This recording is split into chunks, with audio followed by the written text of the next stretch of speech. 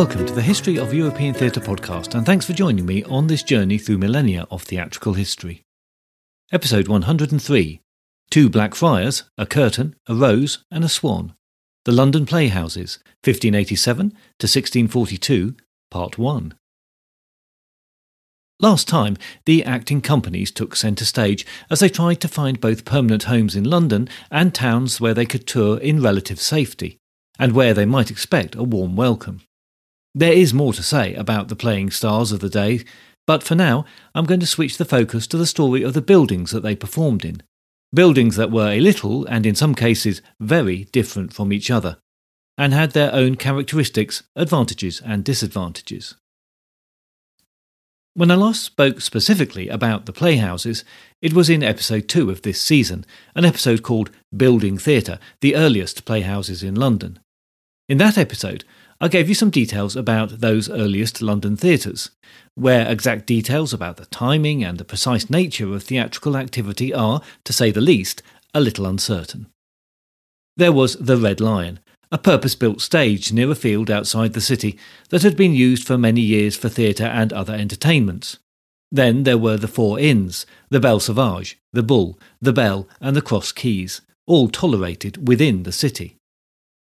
There were also private playhouses operating in halls and rooms of houses, some of which featured companies of boy actors. And finally, there was the theatre, with its complicated history of infighting amongst its owners and lessees, but which was nevertheless a very successful enterprise run by James Burbage, grocer turned theatre builder and actor.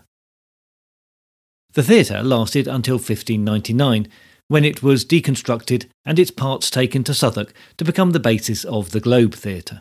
But at least some of the inns survived as performance places well into the second phase of theatre building that we can now embark on. I'm going to look at each theatre in more or less chronological order from their date of building, and some, inevitably, have much longer lives than others. But I hope you'll be able to appreciate the degree of coexistence across the theatre landscape in London, and between the major players of the time. Precise dating is, I'm afraid, only slightly improved on that earlier period. Between the River Thames and a hill rising just north of the city, there used to stand a Dominican priory. The hill, still called Ludgate Hill today, as it was back then, remembers the city gate nearby that no longer exists. The name of the area, Blackfriars, recalls the black robes of the Dominican monks who used to inhabit the monastery and wander the streets. It had become not only an important religious building, but a political one too. It was the site of the trial that settled the matter of Catherine of Aragon's divorce from Henry VIII, to his temporary satisfaction at least.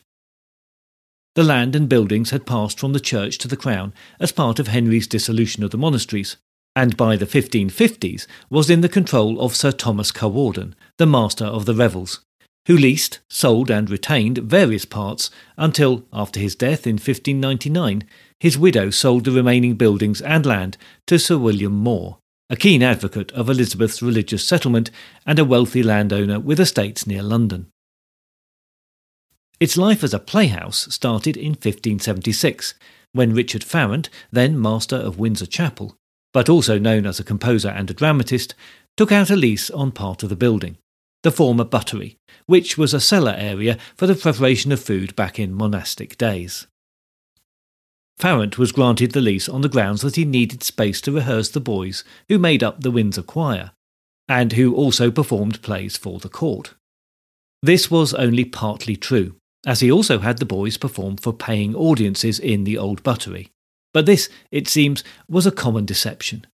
Many theatrical activities at the time were said to be for the benefit of the Queen and the court, but were in fact, to all intents and purposes, commercial operations that sometimes gave performances at court.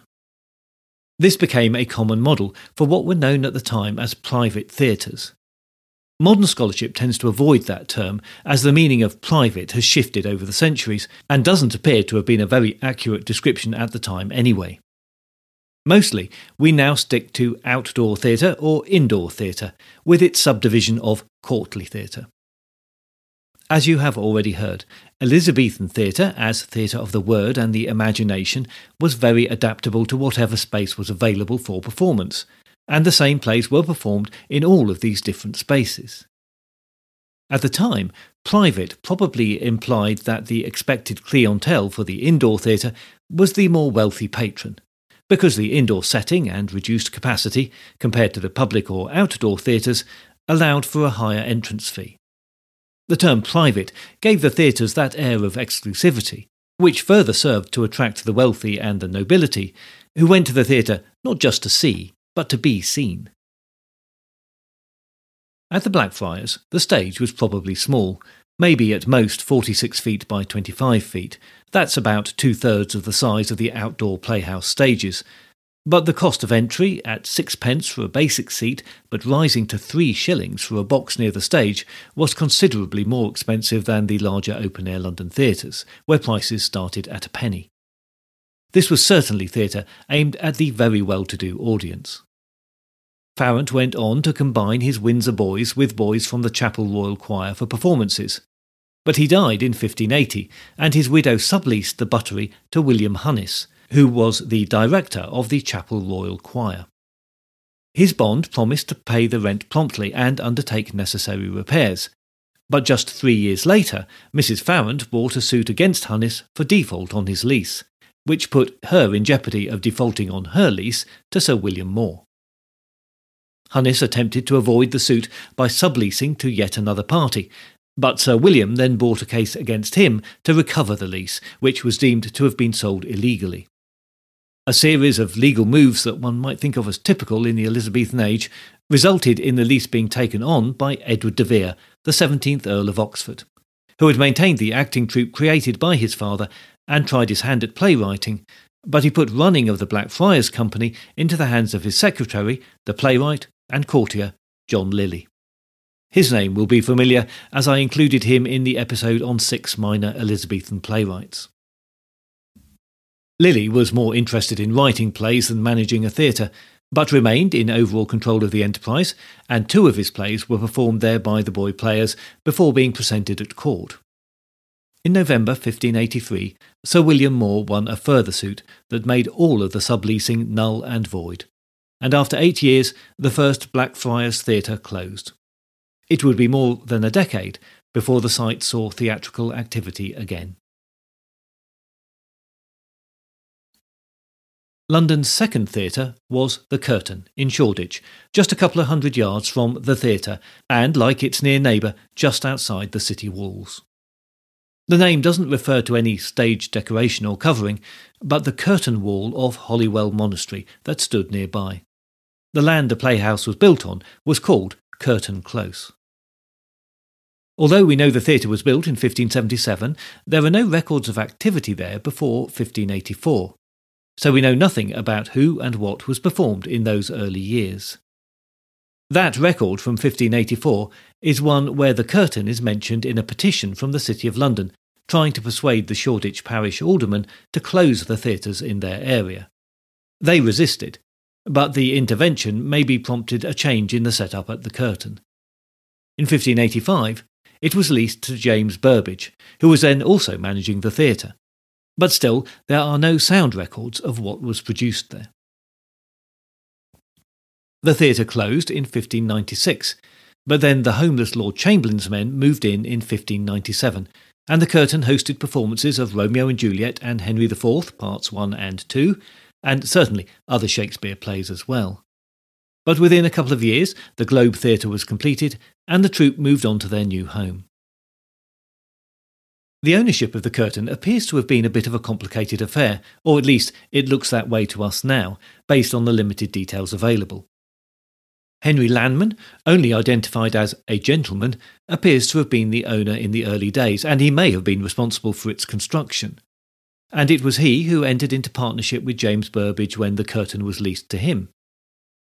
That arrangement involved a sharing of profits from both the curtain and the theatre, suggesting that the curtain was as successful as the theatre, or at least was expected to be, and that they may even have worked as a partnership when it came to which plays they presented. That arrangement continued probably until the Lord Chamberlain's men were in residence, but then that agreement was superseded by the more usual sharing arrangement, Evidence of that comes from two actors of the period whose shares in the Curtain are mentioned in their wills. The Curtain remained a working theatre until at least 1624, but with a fairly consistent battle against requests for closure coming from the City of London. The reasons for its final closure aren't known, and the records of when it was pulled down are lost. Indeed, its exact location was soon forgotten, until its foundations were revealed in an archaeological dig that took place between 2012 and 2016. The remains of the theatre show that it wasn't round, as had been assumed, but rectangular, and that the stage area was 46 feet, and had a tunnel running underneath it. The archaeological evidence confirmed that it was a purpose-built playhouse, with remains suggesting that there were galleried boxes at floor level and a gravelled surface for the standing audience. But unfortunately, nothing of the size and extent of the upper structures can be assumed. Smaller finds at the site included the remains of the money boxes used to collect entry fees, a ceramic whistle, and, very appropriately, a small statue of Bacchus. The site is no longer visible, but in a nod to the history of the area, the tower block that has been built on it is called the Stage. The Rose Playhouse was, in 1597, the first playhouse to be built in Southwark. Businessman Philip Henslow and grocer John Cholmondeley got together to finance the project, with the theatre, a somewhat smaller and finer building than the theatre, to be built on land called Little Rose, that Henslow leased from the parish of St Saviour. The impression is that Henslow was always the driving force behind the project, and indeed Cholmondeley's name gets dropped from documents within a few years, suggesting he died or was bought out of the project. The Henslows didn't start as a metropolitan family originating in the Sussex countryside, but they were well connected. Philip's father was Master of Game for Ashdown Forest until his death in 1562. Henslow Jr. was in London by the mid-1570s working as a member of the Worshipful Company of Dyers, and then as an assistant to a peer's bailiff. On the death of his master, the assistant married the bailiff's widow and took up residence in Southwark. There's no proof, but the assumption is that taking possession of his wife's inheritance allowed Henslow to make a start in business. This was not an uncommon strategy at the time, but it does seem that the marriage was a happy one, and it was certainly long-lasting, and we can't deny that Henslow made the best of his acquired assets. He traded in wood from Sussex, no doubt calling on family connections, and maintained interests in the dyeing trade. But he also branched out into pawnbroking, money lending, entertainments, and, most significantly, he bought and rented out properties in Southwark until he became a significant local landlord. As his wealth grew, so did his standing in the parish, and the records show him rising through the various churchwarden positions and eventually performing services to the Queen as Groom of the Chamber and as a Gentleman Sewer of the Chamber under James I. The titles are partly honorific and probably reflect his involvement with bringing players to court for royal performances. But, as we often find in this period, there were two sides to Henslow and his business interests, and that was not, as far as the record shows, seen as at all problematic. As well as two large rose gardens, the leased land at the Rose included two pre-existing buildings. One was used as a storehouse, but the other, well, this speaks to the strong attractions of the site for Henslow. When he leased the land for the theatre, he was almost certainly already involved in the area, which hosted organised entertainments, most notably the popular sites of bear and bull baiting, which were supplemented with drinking dens, gambling houses, and brothels. The second building on the theatre site appears to have been leased out as a brothel by Henslow. I'm sure I've mentioned before that the whole area was in the county of Surrey, safely outside of the city limits, but it came under the control not of the county sheriff, but of the Bishop of Winchester. He seems to have had no concerns about the nature of the entertainments from which he collected rental income, which seems odd now as we live in an age very concerned with ethical matters. But let's be thankful for his blind eye, or greed, or whatever it was. Had he objected, theatre may not have taken off in London in the way that it did. Henslow obviously realised that he needed to build a theatre away from the theatre and the curtain, both now well established north of the Thames, and that city residents were already accustomed to the walk over the bridge or the short ferry ride across the river to the entertainments on the south bank. Carpenter John Griggs was employed to construct the new building in timber, lath and plaster, with a thatch roof. The shape was a 14-sided polygon, selected presumably because it effectively worked as a circle but was easier to construct with straight lines. The outer walls were 72 feet in diameter, with the inner diameter being 47 feet. Apart from these details and the fact that it was modelled on the theatre, we don't know much about the inner workings of the Rose. However, it does appear in an engraving published in 1616, showing a panoramic view of London from about 1600, made by a Dutch engraver. In the image, the theatre is labelled as the Globe, but its position next to the Bear Gardens means that it must in fact be the Rose. The engraving shows 3 stories and a thatch roof, and confirms the Rose as in the model of the theatre and the Globe, at least superficially. On the basis that Henslow's personal records of activity at the Rose don't start until 1592, it's assumed that he granted an acting company, or maybe multiple companies over the period, a hands-off lease for 5 years of the Playhouses' activity. It is thought to have been in use from late 1587.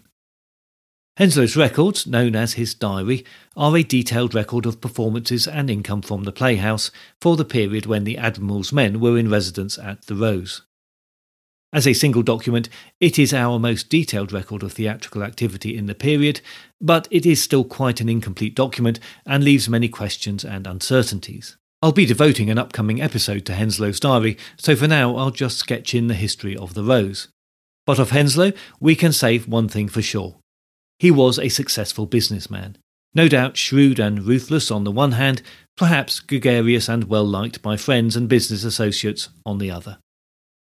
He could see, with a businessman's eye, that there was money in theatre, and he was prepared to make a large investment in it. He also, I would suggest, had luck on his side. He was in the right place at the right time, and benefited from his association with Edward Allen. Later, Henslow and Allen co-owned the nearby Paris Gardens, an area devoted to animal sports, and I use the term sport extremely loosely. Rather than theatricals, it diversified their interests and made them big players in the London entertainment scene. Shortly after James I came to the throne, they were appointed keepers of the royal game, which included a number of exotic animals kept in the Tower of London. Henslow died in 1616, still active in business and theatre to the end. The Rose came into its own in 1591, when the Lord Admiral's men split from the Lord Chamberlain's men, as I've detailed in the last episode on the Elizabethan playing troops, and moved into the Rose. Edward Allen, Henslow's son-in-law, was their leading actor, and Christopher Marlowe became their leading playwright. Surely a combination that was never going to fail. The plague period from June 1592 to May 1594 enforced touring in the country as London closed down periodically. During periods of respite from the plague, Lord Strang's men and Lord Sussex's men performed at the Rose for short periods. In the post-plague period, the reorganised troupe the Queen's Men performed there until the return of the Admiral's men. They were the resident players for 7 years in all, most of which was extremely successful. Successful enough that Henslow enlarged the space for the audience by elongating the back wall of the theatre and moving the stage back. That extra space still only brought the size of the Rose up to something equivalent to the theatre, the earlier but larger theatre. The Rose, thanks to Allen, Marlowe and Henslow, rode high for several years, but then became a victim of its own success. The Rose had a reputation particularly for history plays, and public taste changed to appreciate tragedy and comedy more. Audiences had more choice thanks to more theatre construction in the area, and when Allen retired in 1598, life was more of a struggle for Henslow and the players. The construction of the Globe nearby led Henslow and Allen to build the Fortune in North London. The Admiral's men moved there, and the Rose was used by Lord Pembroke's men in 1600 and Lord Worcester's men in 1602 and 1603. In 1605, the lease for the site came up for renewal, and Henslow was willing to renew at the same rates, but the parish council jacked up the rent threefold, and that was too much for Henslow, who no doubt had to fight off many sentimental feelings over giving up his playhouse. But he did, and it's likely that it was pulled down the following year. But Henslow wasn't quite done with theatres yet. It is suggested that one of the reasons for the Rose Theatre's starting to struggle was the construction of the Swan close by. This theatre was built by Francis Langley, who had bought the land of a former monastery for £850. Langley, like Henslow, is a fascinating character. As I mentioned before, he is seen as a troublemaker by the Privy Council, having been involved in some dodgy jewellery trades. He was a goldsmith by profession. And throughout his life, he seems to have maintained some less than desirable connections. In one case, William Gardner, a justice of the peace in Surrey, took out a writ of slander against Langley, who had accused him of perjury. Langley maintained he could prove the charge, firmly stood his ground, called Gardner's bluff, and Gardner withdrew his suit. Gardner was a corrupt official who worked closely with his stepson, described at the time as a certain loose person of no reckoning or value, so you get the picture. This stepson, called William White, then took out another writ, a sort of restraining order, against Langley, 2 women, and one William Shakespeare.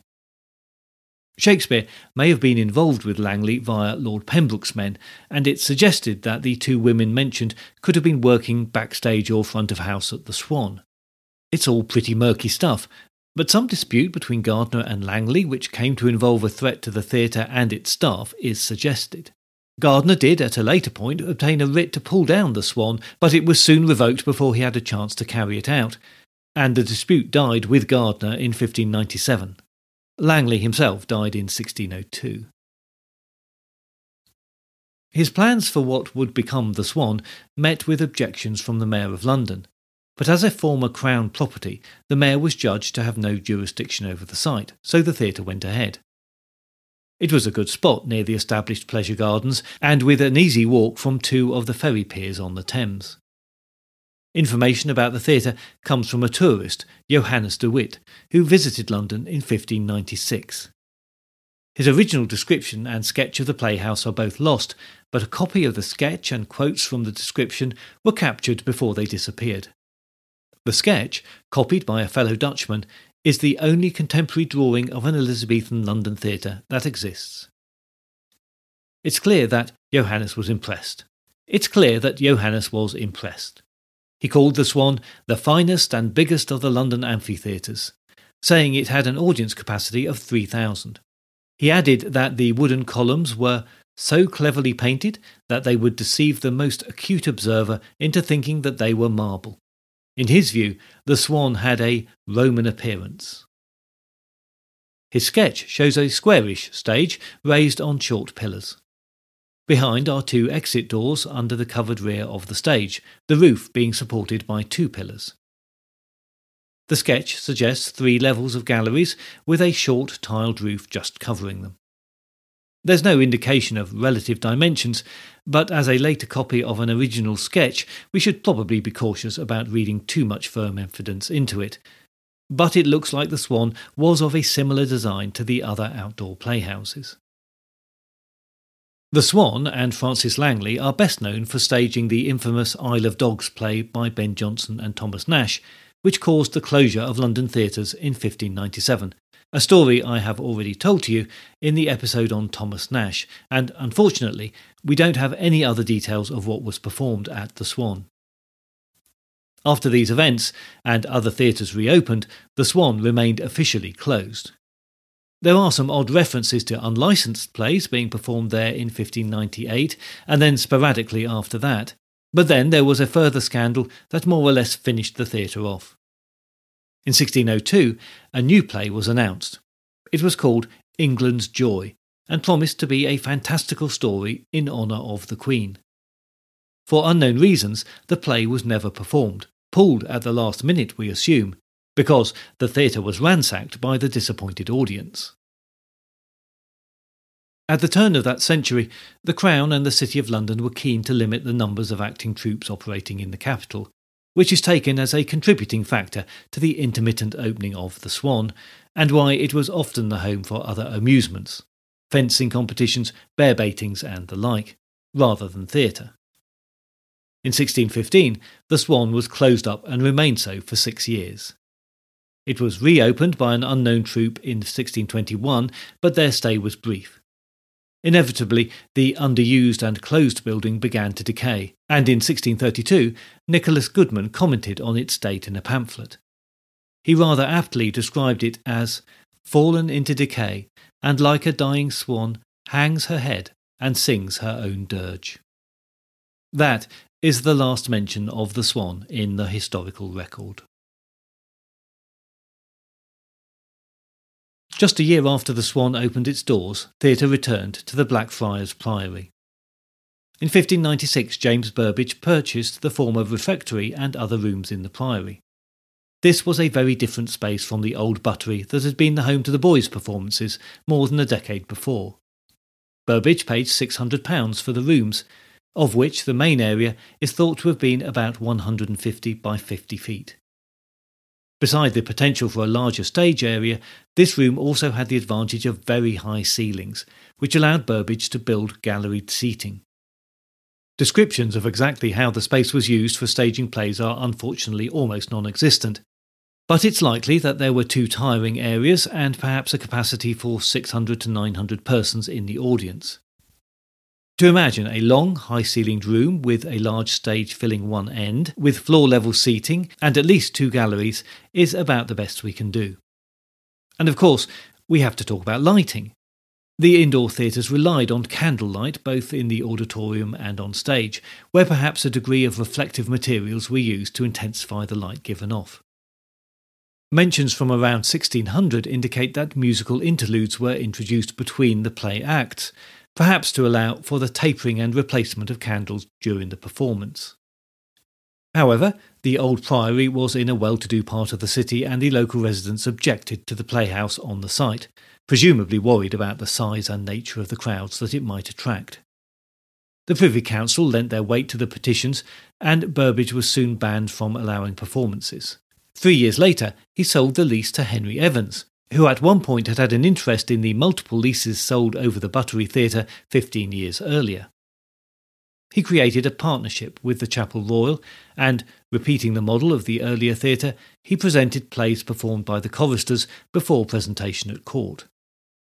There seems to have been no objection to this model, which perhaps tells us a lot about the difference in the societal attitudes to the boys' troupes versus the adult players. These attitudes changed, and boy troupes slowly fell out of favour.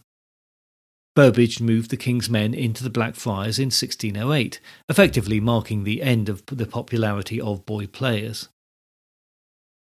The King's Men split their time, performing at the Blackfriars in winter and at the Globe in the summer months. They would perform some of the best work of the period, by Shakespeare, Jonson, Thomas Middleton, George Chapman and others, and by the 1610s, Beaumont and Fletcher were the resident rising authorial talents. Throughout its life, the Blackfriars remained a more exclusive kind of theatre, where higher seat prices kept the poorer classes out and allowed the more wealthy and the nobility to see and be seen. The higher income was reflected in the income sharers could take from performances at the Blackfriars, but of course there were also extra costs, particularly in the number of candles that must have been burnt. The theatre remained active right up to the start of the English Civil War in 1642, and the entire building was demolished in August 1665. And there I'm going to close out on the Elizabethan theatres for the moment. When I started to pull together the details for this episode, I became very aware of a couple of things. One is just how little we really know for sure about the workings and even the look of the Elizabethan playhouses, let alone the indoor theatres. Yes, we have an idea that is probably reasonably accurate, and we can get a sense of what they were like by visiting the various reconstructions that have been built around the world. But these, even with the very best research, are at best good estimates. Just think back to the example I quoted earlier of the curtain. the second purpose-built playhouse. Until the very recent excavations there, it was assumed that all playhouses followed the theatre as their model. But here we have the very next theatre to be built following a rectangular-shaped construction rather than the round construction. And then the Rose uses the polygon as its basic shape. I think that's just a small example of how the likes of Burbage, Henslow and Langley, in partnership with their master carpenters, were always looking for better ways to build theatres and were happy to experiment as they went. And we have to look at each theatre as an individual construction. And the other point that was brought home to me as I wrote this episode was just how significant these particular individuals are in the history of theatre. We think of the playwrights, Shakespeare, Jonson, Marlowe and others, and the actors, Kemp, Burbage, Allen and others, as all being crucial to the development of theatre as we know it, and they are. But there's also the theatre builders, Burbage Senior and Philip Henslow in particular, who, it seems to me, facilitated everything that was to come by holding to the vision of what theatre could be. And yes, they did it for commercial reasons, but I like to think that they did it for the love of the art too. Next time I'll continue with this look at the Elizabethan theatres, which will include several lesser-known theatres and also the most famous of all of the theatres of the period, thanks to its famous residents and its later reconstruction, the Globe. In the meantime, please do think about leaving a review to help others find the podcast, or just let me know your thoughts by email. You can join the Facebook page or group, or find the podcast on Instagram or Twitter to keep up to date with new episodes and other theatre-related stuff. You can find details of ways to support the podcast on the website, which is at www.thehistoryofeuropeantheatre.com. There's also additional content on Patreon that you can access for a small monthly fee. I look forward to your company next time, but if you have any comments or concerns in the meantime, you can contact me by email at thoetp@gmail.com or via Twitter at thoetp.